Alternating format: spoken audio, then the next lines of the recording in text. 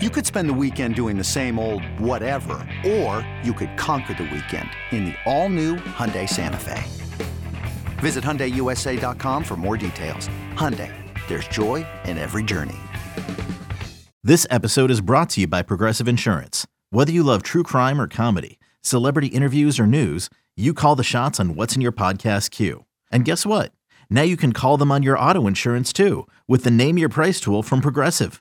It works just the way it sounds. You tell Progressive how much you want to pay for car insurance, and they'll show you coverage options that fit your budget. Get your quote today at Progressive.com to join the over 28 million drivers who trust Progressive. Progressive Casualty Insurance Company and Affiliates. Price and coverage match limited by state law. This is the Daily Tip presented by BetMGM. Now, here's Chelsea Messenger and Michael Jenkins. Let's bring in Scott Jackson, host of Commanders pregame and postgame shows. Does a fantastic job at 94.1 FM in Norfolk, ESPN Radio, host each and every day from 3 to 7 p.m. in the East. Has done great work in this area for a long, long time. Scott, good morning to you. And, of course, I'll start off with the most generic question ever, which is your take on Sam Howell. I think it's easy to forget because, yeah, he's been around and we knew he was going to be the guy during the offseason, but he's played 5 NFL games. Yeah, I would agree with you. I mean, it just feels like he's been here forever because, of course, in college, he was a player that people had their eyes on in North Carolina. And obviously the senior year, he went from being, a first-round pick to, a guy who fell all the way to the 5th round. But, I think he's headed in the right direction. I think the good thing about Sam Howell is, there's some flaws. Certainly, he holds the ball too long. Certainly, he's almost overly courageous at times and takes too many hits. But what you're seeing is he's getting better when coached properly. I thought the Bills game, they did not do a very good job of protecting him from himself. A game where they actually running the ball really well. It was only a 2-score game going to the fourth quarter, but they felt like they needed to throw almost every down. It was kind of ridiculous, panicky. And then this past week against Philadelphia, the game plan was better suited for him. They protected him better. They moved him more. He still took too many hits when he runs. He's got to learn how to slide. But overall, I think he shows you a lot of the qualities you want from your starting quarterback and a guy that you can trust for years to come. But he's got to continue to grow, and we got to see, where that takes this franchise. And right now, he's their best option, obviously, to keep rolling out there every week. And to be 2-2 through 4 games, I think he would have taken that coming into the season.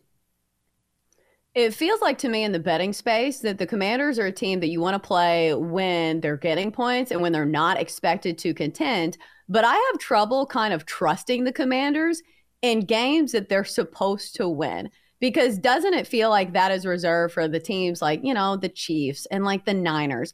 Are we at that level of trust for the Commanders yet where we believe that they can have a commanding win over teams that, aren't even supposed to be good? Because look at the first week against the Cardinals. Do we deserve to trust the Commanders tonight, even against the lowly Bears?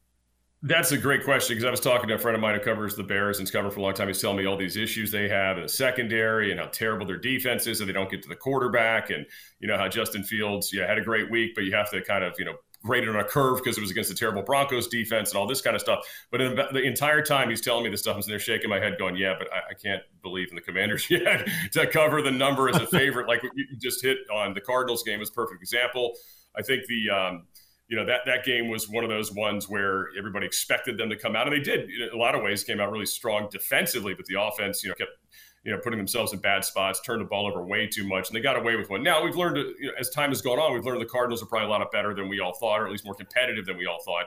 They're not a good team, but they're certainly not an easy out per se. So I do think I'm a little uneasy about this tonight as well, like you. I mean, yes, they should win by more than 5.5, right? They won last year with Carson Wentz playing with a broken finger and was just miserable in that terrible 12-7 game in Chicago. But, running quarterbacks give the Commanders problems. And obviously Justin Fields, if he decides to run, if they allow him to run tonight, I think that could be a real problem for Washington.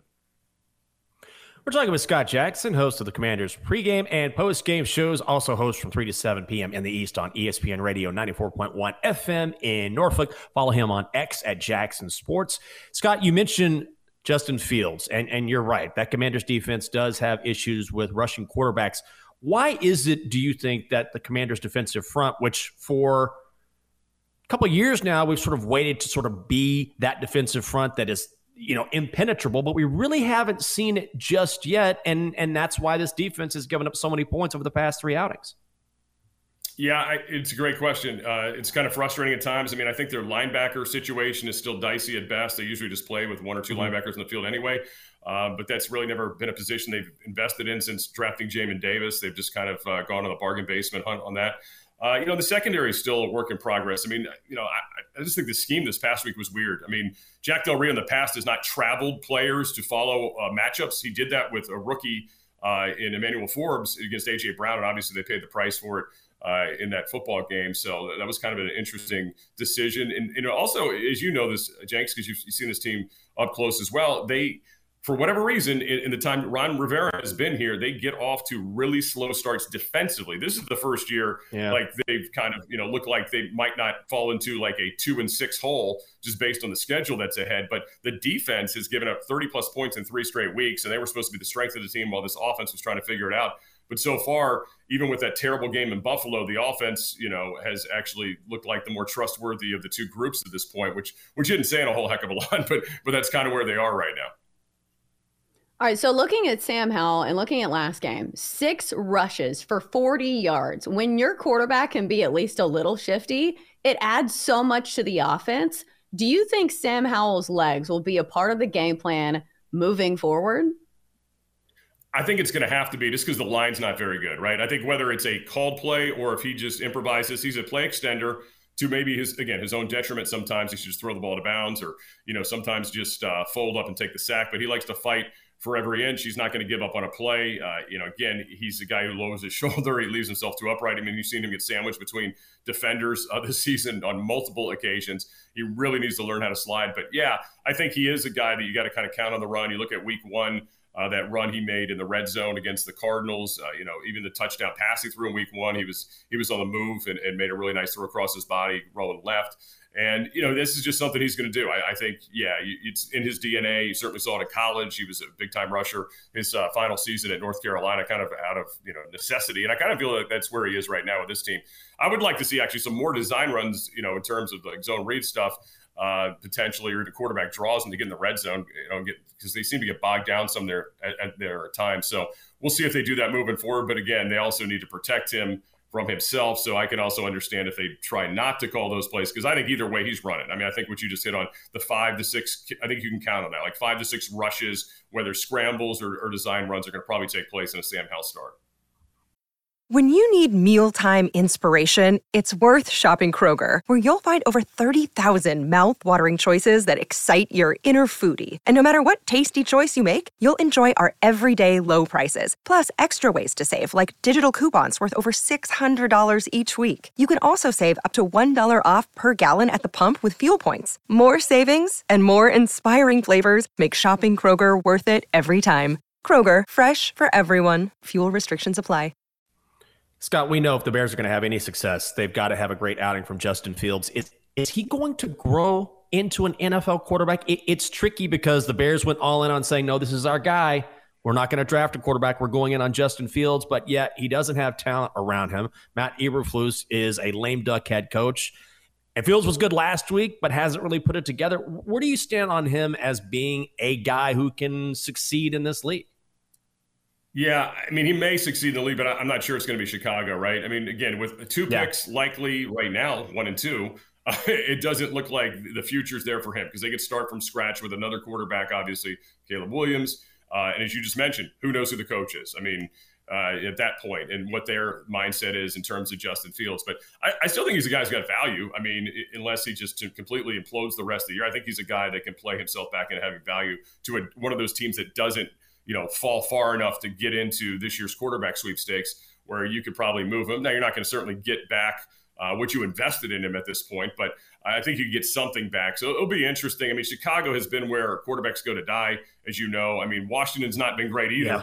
I mean, since Joe Theismann, they've run through quite a few quarterbacks, but they did have a stretch where they won Super Bowls, obviously, in their history with 3 different quarterbacks. But this has not been a place of stability either with quarterbacks. Really, you look back at it now, and it's kind of ironic that it was Cousins that was the most stable quarterback situation here. And most of our fan base is ready to push him out the door. And obviously the owner, never really bought into him completely. And they played that stupid 1-year tag game for way too many years and got really little value out of that. So, yeah, I look at Fields, and you're right. I just don't see a ton of talent around him. I love DJ Moore, but I'm sure he's frustrated. He finally got into the game plan last week So I think this is, these next few weeks are very interesting for the Bears as they head down the home stretch to see where they are. And, at some point, if they keep racking up losses, they just kind of embrace the suck and, go all in on, Caleb in 2024 if he decides to stay in the draft.